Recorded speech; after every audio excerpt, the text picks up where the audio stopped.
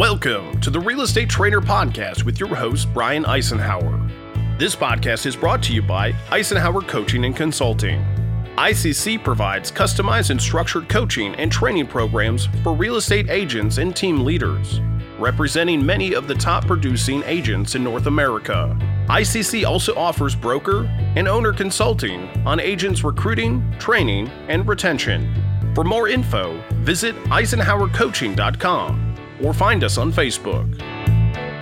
Our home price is dropping right now. Hey, this is just a month-and-month seasonal decline. And yeah, it does feel like housing prices are not going up 2% a month anymore. But right now they are probably going up close to 1% year over year. So this whole idea that I'm waiting until the market shakes out, guys, we have got to fight through that.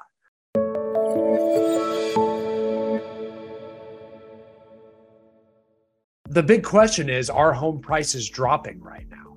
That to me is where the media has stooped to a new low because of headlines. And the way that they're trying to justify it with data and stats is, for the first time I've seen ever, they're actually showing that home prices are dropping month over month. And that's the revolutionary thing that I don't think a lot of people are picking up on. They're actually showing month over month. And what I mean by month over month is July to August, August to September, that home prices are going down that way as opposed to year over year. We've always done year over year. Why? Because it's not impacted by seasonality.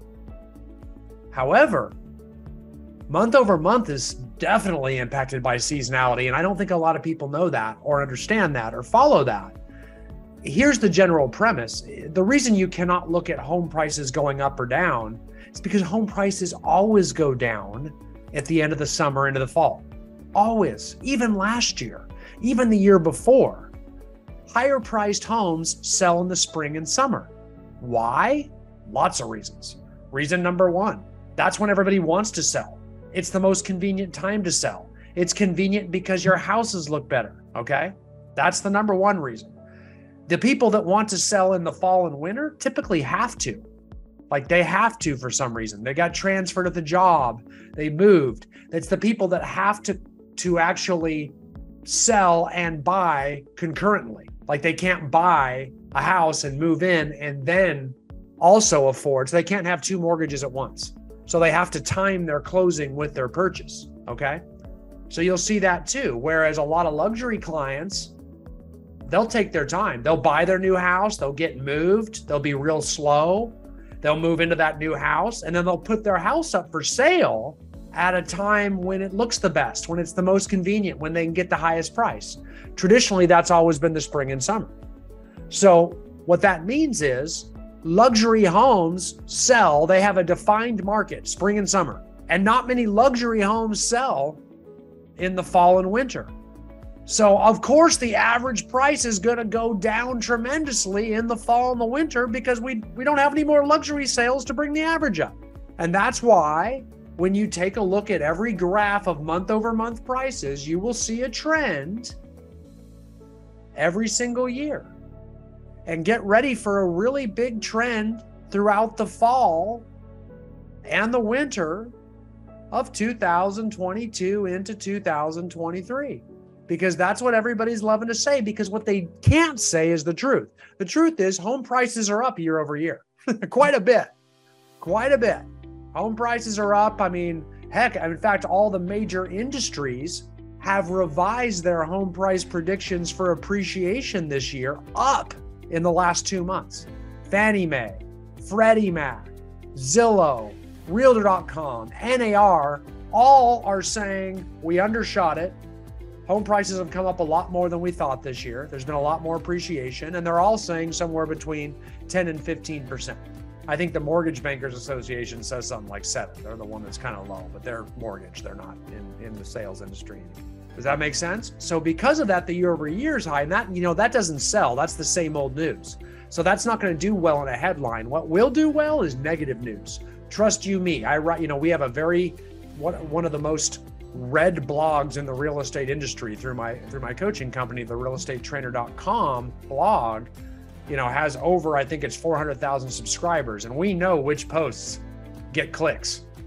And if you put a post out there that says, are housing prices dropping? Is the housing market crashing? Everyone clicks on it. That's fear-based. And if you don't believe in fear-based marketing, I don't know where you've been for the last 3 years, but we had a whole election based upon it. COVID was based upon it. I mean, almost everything is based on selling fear. People jump on fear like nobody's business. I mean, they were duct taping kids' noses to their face so they didn't breathe the air because spittle was flying everywhere. I mean, it was crazy. Fear sells. Fear spreads. So understand that's why you're seeing just crazy media behavior with regards to the housing market right now. Despite the fact the average median home price is up 12% year over year, its home prices are crashing. Does that make sense? Because of month to month. And that is a new low I have never seen before. That's a new low. So let me show you something. Let me explain to you why this, and I've shown this to you guys before. This is your average home price over the course of, going all the way back into the 1950s here. You can see home prices have always increased. And we've talked about this, always increased until we had the Great Recession, right? Where we had a dip and it took a few years to start getting our equity back. And then after 5 years, most of the country had their equity back. And that, other than the Great Depression, that was the biggest dip we've had in 100 years now. And then it's just been, even on a steeper trail since. So worst case, this is what happens. The Great Depression kind of had a similar dip. Otherwise, home prices always go up straight ahead. And even when they go down, it's not too bad when you look at it on an average home price deal. It just felt bad when you were down here in this little dip.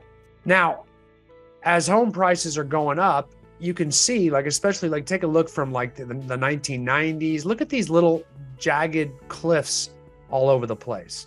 You can see some. Here was one back in 2020. That was probably COVID, when there was no sales for 3 months. You can see home prices, and there's one that happened in 2018 right there, and these little tiny jagged short-term dips.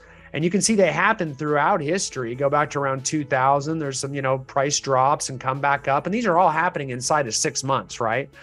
Back here is another one in 89 where there was little price drops, some of those in the 80s, just where there's dips and they don't even last a full year. And those happen for lots of reasons. They happen for, a big one was here in COVID. There's a bunch of little ones, where different things happen, where, there's catastrophic events or, something happens like Greece is about to be foreclosed upon their entire economy, or something.